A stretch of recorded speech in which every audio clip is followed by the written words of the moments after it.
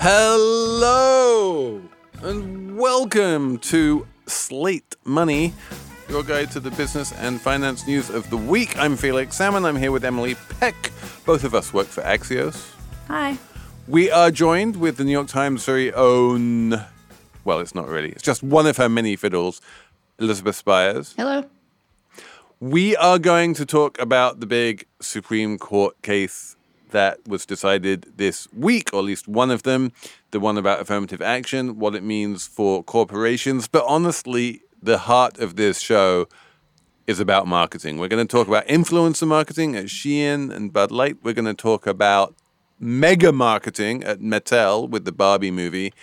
And we're going to talk about whether we're going to watch Barbie and Oppenheimer on the same day, and if so, which one comes first.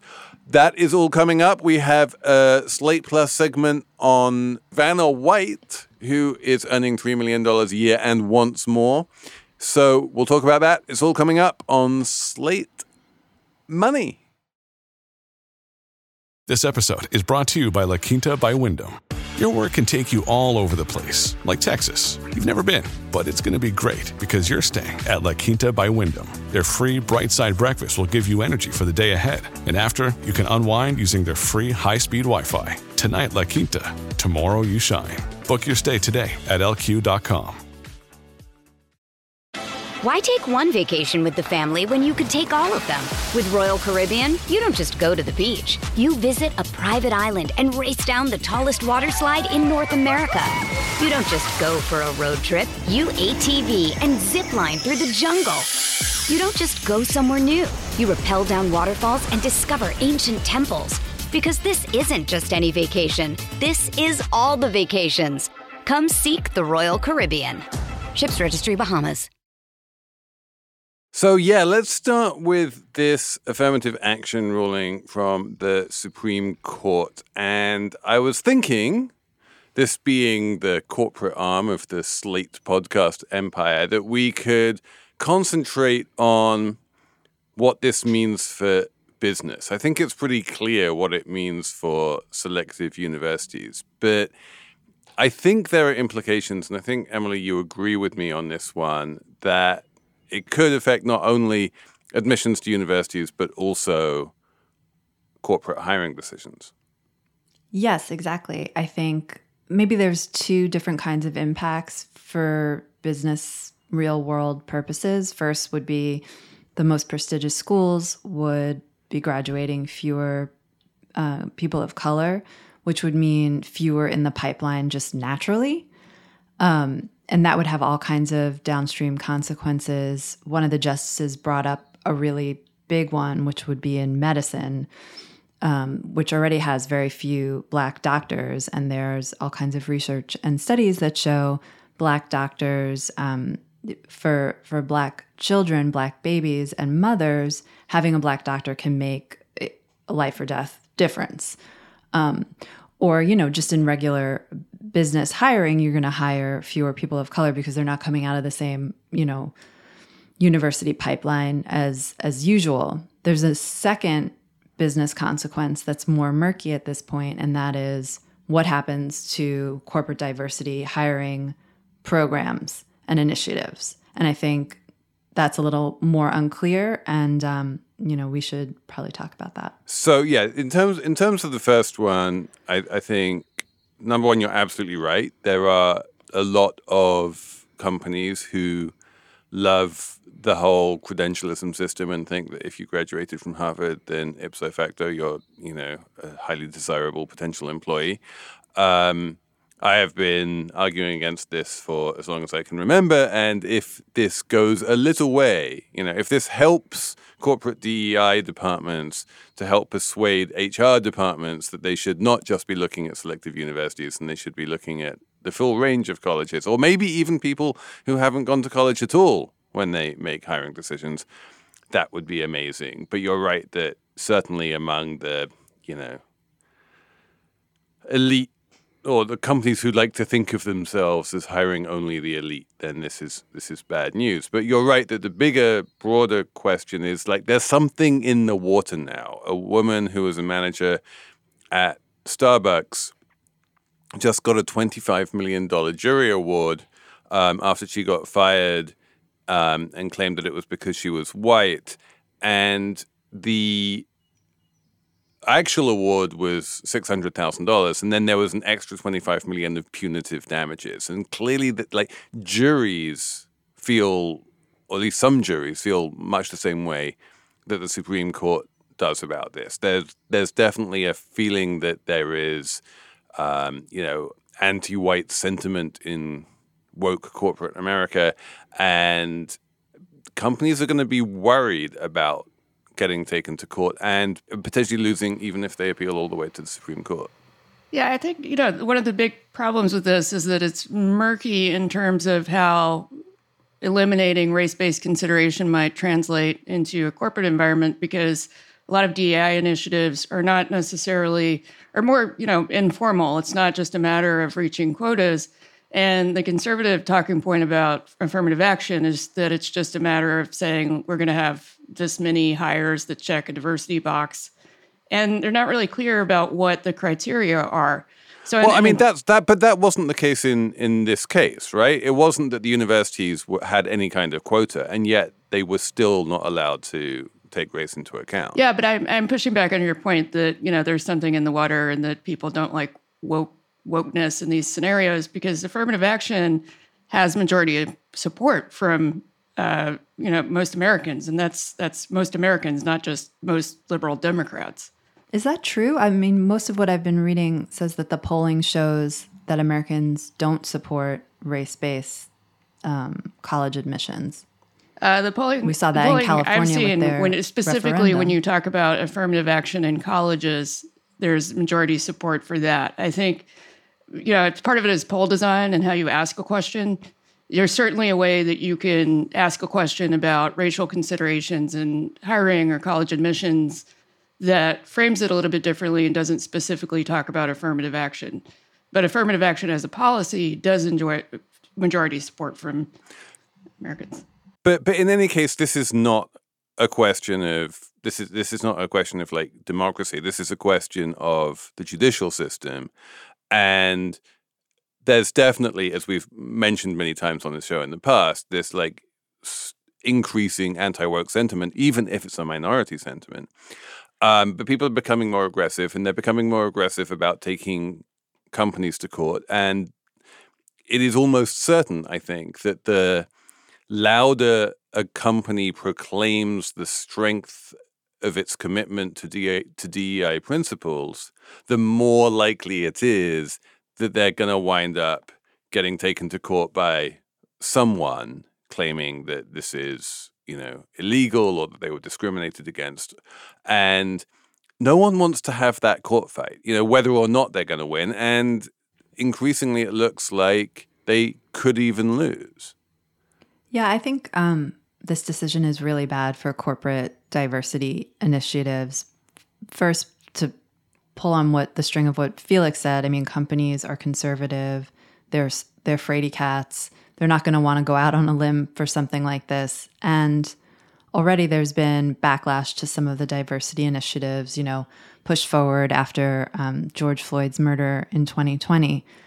And, the Supreme Court obviously didn't talk about corporate diversity initiatives, but in his majority opinion, Roberts did say that diversity, I'm not going to have the wording right, but he basically said it was kind of like a squishy goal that was hard to prove. So you could kind of see the seeds of something planted there. If you're a company and diversity is one of your goals, if the Supreme Court just ruled that diversity is like a squishy goal that's hard to show in the data, you could see where that might lead. Now, to be fair, like the EEOC came out with a statement yesterday.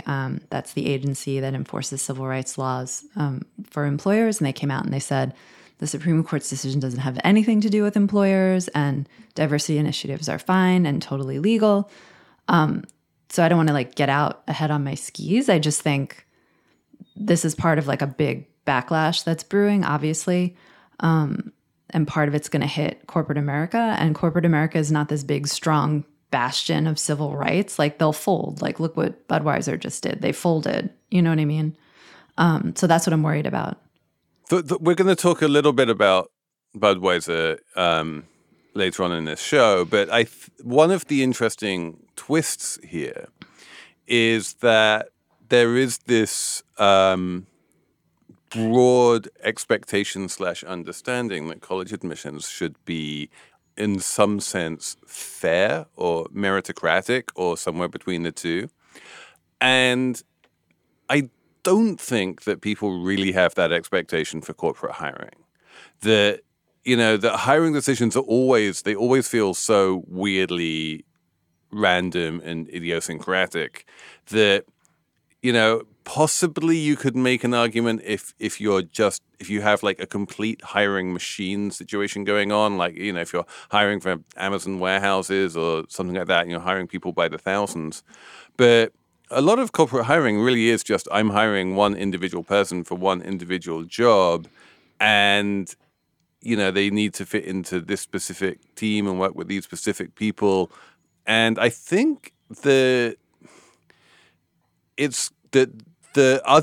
flip side of what we just saw from the Supreme Court is that the Supreme Court, and we've seen this from both Democratic nominated judges and Republican nominated judges, has become much more corporate friendly over recent decades. And if corporations just come out and say, look, we can hire whoever we want, that's up to us, that's our prerogative, I think that's a conservative argument that could actually win.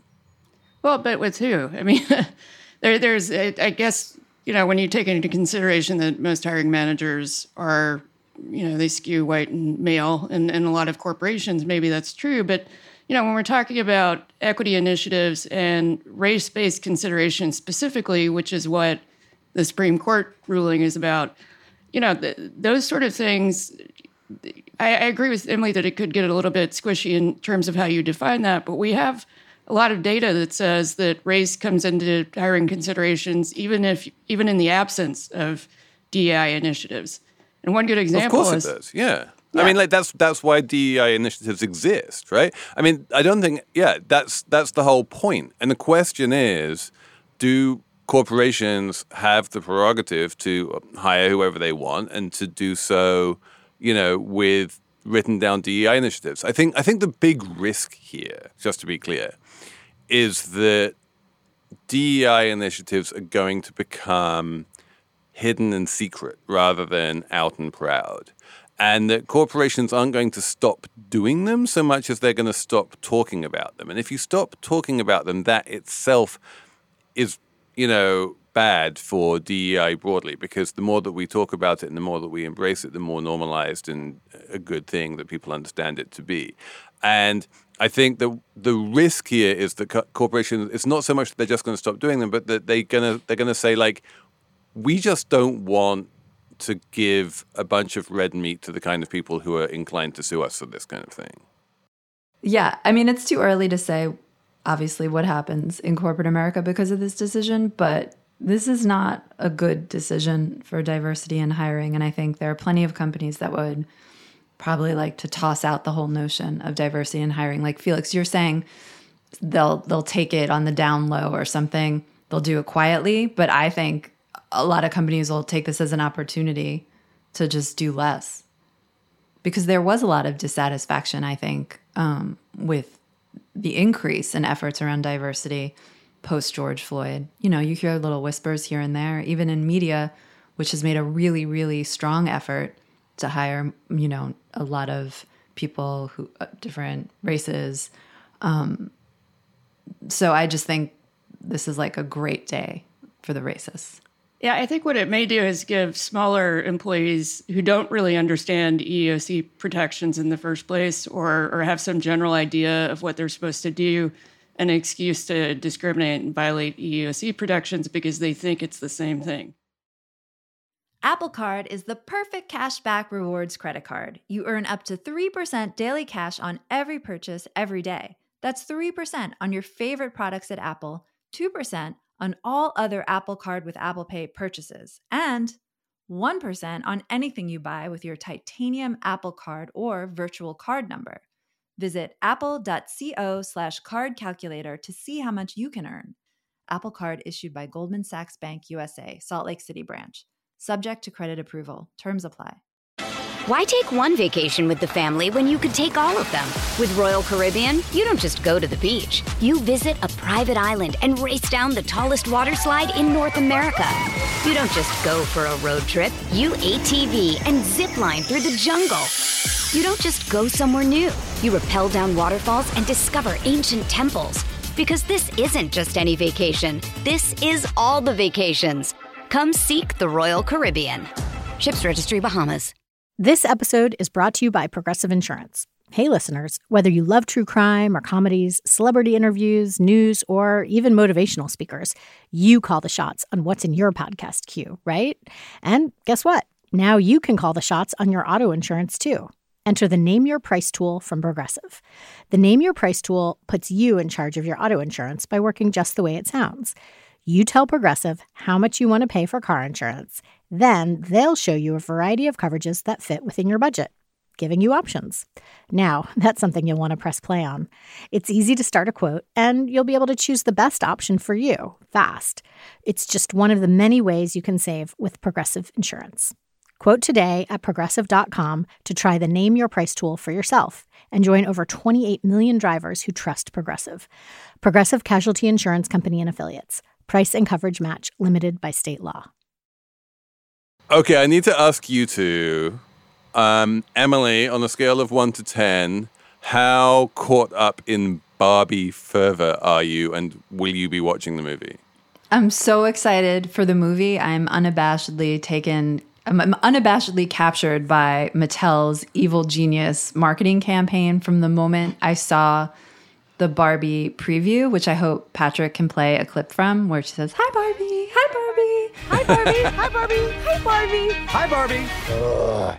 I'm just like so excited for this movie. I can't quite articulate it. Maybe we can talk about it. Maybe we can dig in to why I'm so excited. But I have a daughter who is 12. She is also excited. We're both going. I was just thinking today, maybe I'll wear pink to the movie. I don't know. I don't usually dress up for movies. That's not my thing. But I maybe. love the idea of going on opening weekend and wearing pink. And as you know, I have a pink suit, so maybe I will do that. Yes, everyone do it. It will brighten our days from these dark times. Elizabeth, are you with us on this one? Yeah, I'm shamelessly bought into anything that taps into my Gen X nostalgia for anything I grew up with, but particularly whenever it has a thick layer of irony on top of it, which this film absolutely does. So yeah, I'm a complete sucker for that kind of thing. I don't have a pink outfit to wear, but you don't have a pink out. It's true. I rarely see you wearing pink. Then again, I rarely see Emily wearing pink either. So we will have to share some photographs. But the thing which I really love about this whole marketing onslaught from a just, capitalism perspective is the way in which Mattel not only got paid somewhere between 25 million and 50 million just for allowing the movie studio to make the movie in the first place, but then they turned the movie into just part of a much broader ad campaign for Barbie, the doll, the brand, the icon, lifestyle, which has roped in every single conceivable brand you can think of. There's a Barbie Xbox, there's a Barbie pool floats, there's Barbie everything right now, and they're also pink and they're also delicious and they're also desirable. That in a way, like for the first time, people like me who don't particularly like playing with dolls can go out and excitedly buy Barbie product and be into it. And this is so much bigger than the movie. And the movie, if anything, is just an ad for the product and an ad for the brand. And the idea that this is one of those ads that instead of paying for it, you get paid for it and you get paid a lot of money for someone else to do an ad for you just blows my mind. It's amazing.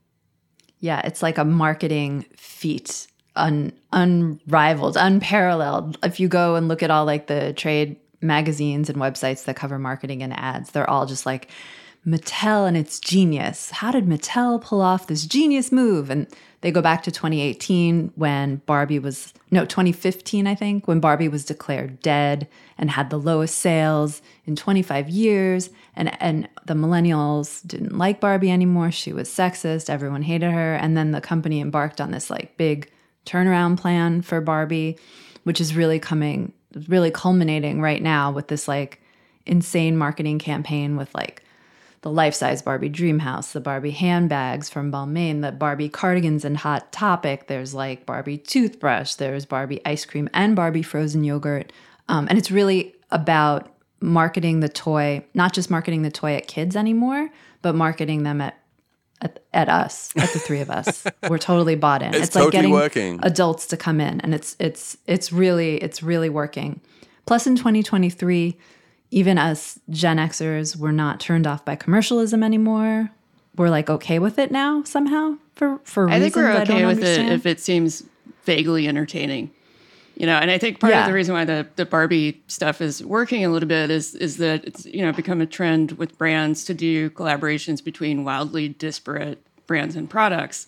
The Marvel movie comes out, you see a X-Men Gillette razor. It's like, well, why? But it also, I think, you get both of the brands get a little bit of lift from it. And in the case of the Barbie stuff, I think this has been an opportunity for a lot of CMOs who need to check a creativity box to just put crazy ideas out there and get them funded. So some of it, I think, is just about incentives in advertising to do really high concept stuff and these crazy collaborations because they do get a lot of buzz. I mean, the Airbnb Barbie Dream House has been covered so many times already. And that seems like an expensive thing to do. But when you look at all the earned media it gets, it makes total sense. And just like the think pieces on Barbie too, like the New York Times last weekend's paper, they had a huge spread on the Barbie dream house and they took it really seriously. They went back to the first dream house and they were like, at the time the first dream house launched, women couldn't even get mortgages, and they sort of like laid out the history of like women buying houses with the Barbie dream house and made it this very feminist thing where the first dream house had no kitchen. Big deal, right? Because little girls heretofore had been given doll houses with kitchens because, that's where they'd be working in the future kind of a thing. And just, the proliferation of think pieces, the earned media, it's really... Well, it's a really successful rebranding, though, too, when you consider the 2015 criticism that Barbie was very retro in a bad way and bad model for, young girls. Now the whole narrative is that actually Barbie is a feminist icon. And they were able to do that with just the run-up to a movie product. That's an incredible control and change of the narrative. I haven't quite gone so far as to buy into the idea that Barbie is a feminist icon. I do think you haven't seen Computer Programmer Barbie.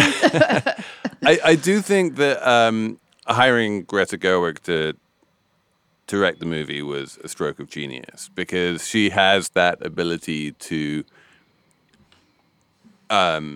be kind of third wave about these things, and be sort of a little bit beyond reproach while also not being remotely strident or on message about, I'm sure I haven't seen any reviews. I don't know if anyone has really seen the movie yet, but I'm sure it doesn't have some deeply divisive message. It's going to be a very fun, fluffy summer movie and it's going to be enjoyed as such. And that's awesome. We really need this. We need Barbie right now. So the Supreme Court's bringing darkness and Barbie is bringing light. I just need to ask you, Emily, are you going to do the double bill of Barbie and Oppenheimer? And if so, which one are you going to see first? Our producer, Patrick, asked me about this, and I'm embarrassed to say I didn't even know at all anything about this. Christopher Nolan's Oppenheimer comes out the same day the Barbie movie comes out, and it's some like big prestige bummer movie about the guy who invented the nuclear bomb. And I will not be seeing it at all. There are internet memes now of Oppenheimer Barbie crossovers that people are making. There was one with a big pink cloud, and it was just a shot from some still. And Barbenheimer. Yeah, I'm totally going to see Oppenheimer, though, and I'll see it probably before the Barbie movie. What? On the same day? Yeah, on the same day. Yeah, I think On that's the same day? sequence. You see Oppenheimer first, and then you see Barbie, Don't you and want then to you go out end on like and get a nice, uplifting note? Exactly. So Oppenheimer, then Barbie. Yeah. Then cocktail. Yes. We hit Oppenheimer, Barbie cocktails. Perfect. Pink martinis. Cosmopolitans. That's what they're called. There are probably Barbie branded cocktails out there. I'm sure there are. See that. But no, it's been a few years since I was unabashedly drinking Cosmos, and I feel like I should go back to those days. Let's talk about the other end of the marketing spectrum, because Marketing fail. while the ultra expensive, ultra professional, ultra high dollar marketing push by Mattel around Barbie has been a clear success, we have begun to see the way in which influencer marketing, which was the new hotness for the past few years, can backfire massively. You have these much lower budget campaigns that are greenlit much lower down the org chart, that don't have full corporate buy-in necessarily, and that like suddenly go viral for all the wrong reasons. And the one in the news right now is Shein, the Chinese fast fashion company that may or may not be going public, but is certainly incredibly successful and has been kind of low-key battling pretty predictable narratives which surround all fast fashion companies about how its clothes are made in sweatshop conditions. And some bright spark at Shein decided that the way they were going to battle this narrative was to fly a bunch of influencers that no one had ever heard of over to China, show them the factories, and get them to do TikTok saying, I saw these factories, and everyone there seemed very happy, which they did. And then everyone just said, oh my God, this is ludicrous, and pounced on them. And then as far as I can make out, very few people sort of organically saw those original influencer videos, but everyone saw the backlash videos and the backlash think pieces and how, it wasn't working. And the thing that made me think of was, and, we mentioned this earlier, the Bud Light campaign with Dylan Mulvaney, which again was just like they sent this trans influencer like a can of Bud Light with her face on it, and then suddenly it created billions of dollars of earned media in the wrong direction that everyone got really angry about. And is this the first indication that influencer marketing campaigns are possibly much more volatile and much more dangerous than people had really realized? I think I've done some work with influencer agencies, and they're always a little bit volatile because what you're paying for is access to that influencer's very specific audience who is going to respond to that single person in a way that you can't entirely control. And, for influencers who have a ton of followers, in the millions, they get really strict creative briefs about what they can and can't do. And sometimes things are very scripted. In this case, it seems like they weren't. But the influencers were so excited to get a trip. They were not clearly people who were used to getting comped, those sort of things. And so I don't even think they had to push them to be effusive about, what was happening in the factories. I think they did it organically because they felt like they were being treated really well. And that's probably part of where it backfired. They should understand that if they're too over the top in terms of defending the company's labor practices, that people are going to be skeptical about that, and that is not going to go the way that they wanted it to. Your brain needs support, and new Ollie Brainy Chews are a delightful way to take care of your cognitive health. Made with scientifically backed ingredients like Thai ginger, L-theanine, and caffeine, Brainy Chews support healthy brain function and help you find your focus, stay chill, or get energized. Be kind to your mind and get these nootropic chews at ollie.com. That's OLLY.com. These statements have not been evaluated by the Food and Drug Administration. This product is not intended to diagnose, treat, cure, or prevent any disease. Another day is here, and you're ready for it. What to wear? Check. Breakfast, lunch, and dinner? Check. Planning for what's next and how to save for it? That's where Bank of America can help. For your financial to-dos, Bank of America has experts ready to help get you closer to your goals. Get started at one of our local financial centers or 24/7 in our mobile banking app. Find a location near you at bankofamerica.com/talktous. What would you like the power to do? Mobile banking requires downloading the app and is only available for select devices. Message and data rates may apply. Bank of America N.A., member FDIC. You're saying that Shein should understand that, or that the influencers should? Well, understand Shein's a that, big or enough both? company that they should understand enough about influencer marketing to know that when influencers push something too hard or they're too over the top about it, their audiences generally don't like it. Because people generally don't like to be felt like they're being propagandized to, or products are being shoved down their throat. My general take on this is that that's a risk, but it's not necessarily what happened in these cases. That, as I say, these were relatively small scale influencers, and for all we know, their audiences were fine with it, and they went, "Oh, okay, that's interesting," and moved on with their lives and thought that Shein was probably fine. But then what happened is that a few people who weren't in the audience, found these videos and started amplifying them to a whole new, anti-corporatist audience.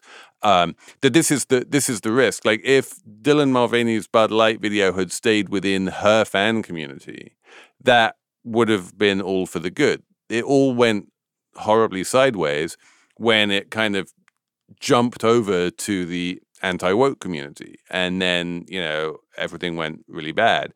And I think that's the risk here, is not so much that the audience of these influencers is going to take things the wrong way, but more that the videos will reach people who aren't in the audience of the influencers, and then things become really, really unpredictable. Yes, and I think the Shein marketing idea was just bad. Right. I mean, it's obvious propaganda. This company has been accused of forcing people to work 18 hours a day for very, very, very little money, and also been accused of using, forced labor. And so the idea that they could sort of whitewash all that by taking 6 influencers, and not even the highest profile influencers, and showing them one very cleaned up, factory in China, and then making it seem like everything's fine. That's a bad idea right there. If they had asked me, I would have told them it was a bad idea. And the idea that maybe you should go work for Shein marketing department, Emily.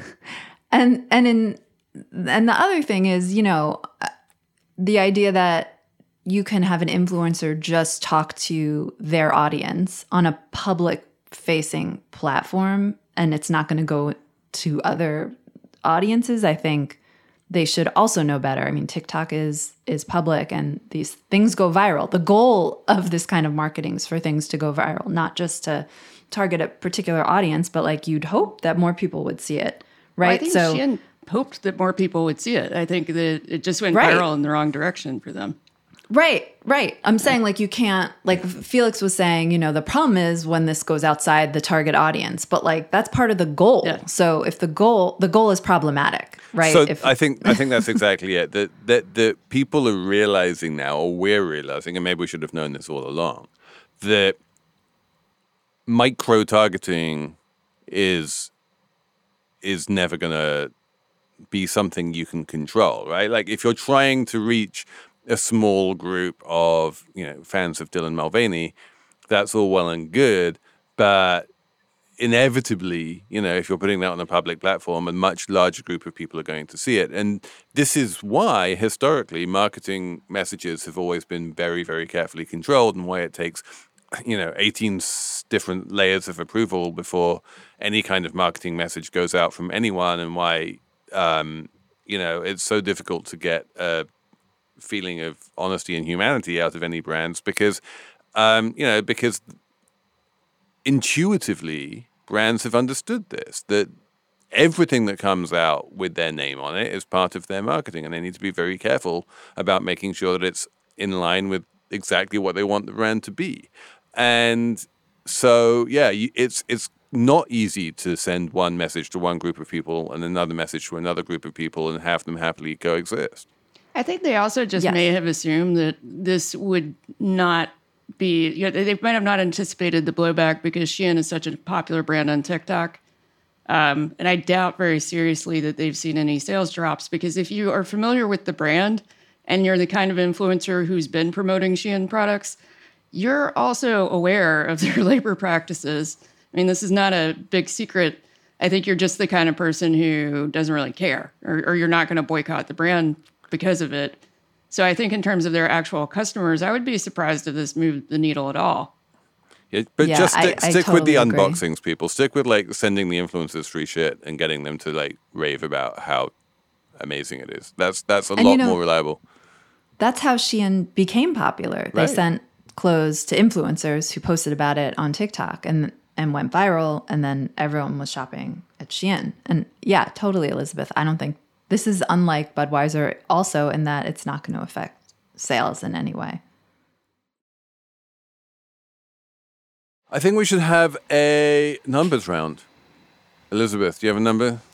My number is 22, and that's million. And there are 3 people who've been indicted for gaining illegal profits in trading ahead of the proposed merger of Trump's social media company into a SPAC called Digital World Acquisition Corp. And every time I read an insider trading story like this, I'm just baffled that anybody thinks that they can get away with it because these things are so straightforward. Did they buy short-dated out-of-the-money call options? No. Because that's always the way to guarantee that you're going to get caught. No, they left a paper and electronic trail where they were talking about the merger ahead of the IPO. Tisk, tisk, tisk. At least someone made money off of Trump's social media site. Is that the wrong take? Well, if they don't have the deal isn't done yet. So if it's not done by September 8th, they have to liquidate the 300 or so million that they raised. Oh, sad. Well, but at that point, does Trump go back to Twitter? That's why I have the take, because I want Trump to just stay on Truth Social. I don't want him to come back to Twitter. Though I'm almost done with Twitter, to be honest. Yeah, same here. Emily?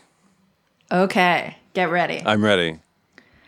My number is 4. That's the number of words in the sentence, Livy rizzed up baby Gronk, that I did not understand. That's 5 words, technically. I'm like, that's a 5-word sentence right there. Nope, listen again. 4 is the number of words in the sentence I did not understand. I understand the word up, okay. but I did not understand Livy, rizzed, or baby Gronk. But like really, if baby Gronk is one thing, then rizzed up is one thing. Really, it's like a 3-word sentence in that sense. In that case, not a 4-word sentence. Well, should I you should tape it again? I feel like we should talk about this sentence because it's an important sentence. Yes. So, Livy rizzed up baby Gronk. That is something Felix brought up last week. I don't even remember exactly why he brought it up, but I was like, I don't even know what that means. And then I thought about it and I was like, I shouldn't be so closed-minded. And then our producer, who I've mentioned 3 times already in the show, sent me a link. So he sent me a link called Livy Rizzing Up Baby Gronk Explained, which I read. And now I understand what all the words mean. And I can explain it to you, the audience, if you like. Do you want to know? Wait. I mean, I know what it means. I do too, but I think I feel like the audience deserves an explanation. A lot of people don't. We're terminally online people, so. But this is the question. Before we explain what Livy rizzed up baby Gronk means, why would anyone need to know this? Because you mentioned it on Slate Money, and I needed to know what it meant. Okay, because I want to be in the conversation or something like that. If Emily felt the need to know what it meant, then maybe one of you guys out there also feels the need to know what it meant. So herewith, Emily's explanation of what it meant. Here goes. Okay, Livy Olivia Dunn, 20-year-old gymnast at LSU. She has millions of followers and relevant, top-earning female athlete in NIL deals, which we talked about last week. Rizzed is Gen Y slang derived from Riz, which is like charisma or flirting. So if you're like rizzing someone up, you're kind of like flirting with them. If you have rizz, you have charisma, you know what I mean? Baby Gronk is a 12-year-old with 312,000 followers on Instagram, and his real name is Madden San Miguel. Okay, he met with Livy, and there was a video of it. And in the video, it's really sweet. Like, she is obviously very charismatic. She has rizz, it's clear to me. And she says hi to him, and she said, you should come to LSU someday or whatever.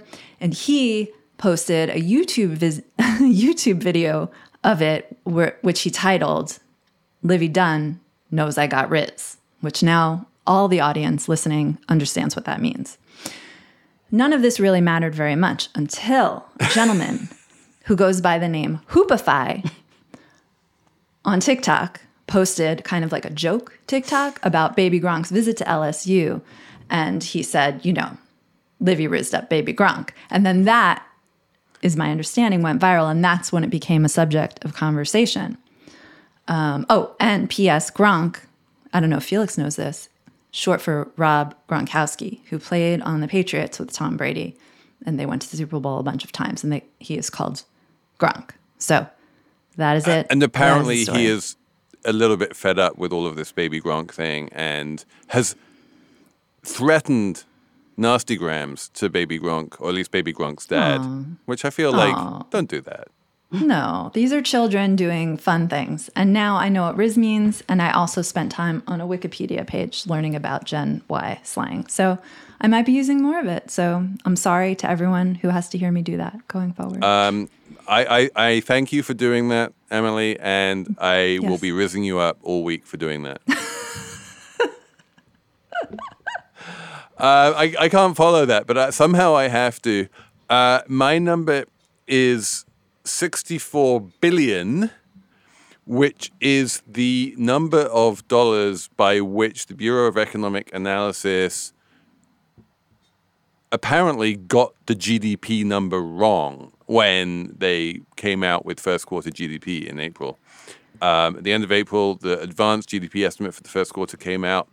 They said that it had grown 1.1%. This week, there was the third estimate for first quarter GDP, and they said 1.1%. What were we thinking? No, in fact, first quarter GDP grew by 2%. And the difference between the two in terms of GDP is $64 billion, which gives you an idea of the magnitude by which economic statistics, have error bars. It's funny because you know how like people are saying lately that economic statistics are made up or something. But if they were made up, they wouldn't keep getting revised like that. Exactly. There's no revisions when you're making up numbers. You just stick with them. Everybody knows that. And if you were making them up, you suddenly wouldn't have huge revisions where you doubled the GDP number from one to the next because come on, people. Get your conspiracy theories straight. Although I guess if you wanted people to think you weren't making it up, you would do it like this. Because then... So cunning. I don't even know what to think anymore. There's a lot of red string on the wall. I think that's it for us this week. Unless you want to know about... we had an awesome Slate Plus segment lined up, and I've already forgotten what it was. What was it, Emily? Well, would you like to buy a Val? Vanna White. It was Vanna White. Vanna White! Yes, because this is a great pop culture episode. We have Livy, we have Baby Gronk, we have Barbie, and in Slate Plus, we have Vanna White. So make sure you're a Slate Plus listener. Listen to us talking about Vanna White, who, according to some people, might be underpaid. And otherwise, thanks for listening. Thanks for writing in on slatemoney@slate.com. Thanks to Patrick Fort for giving Emily lots of material this week. And we will be back next week with more Slate Money.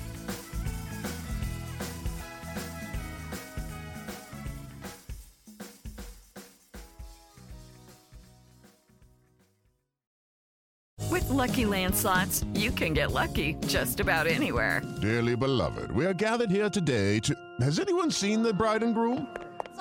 Sorry, we're here. We were getting lucky in the limo and we lost track of time. No, Lucky Land Casino, with cash prizes that add up quicker than a guest registry. In that case, I pronounce you lucky. Play for free at LuckyLandSlots.com. Daily bonuses are waiting. No purchase necessary. Void where prohibited by law. 18+. Terms and conditions apply. See website for details.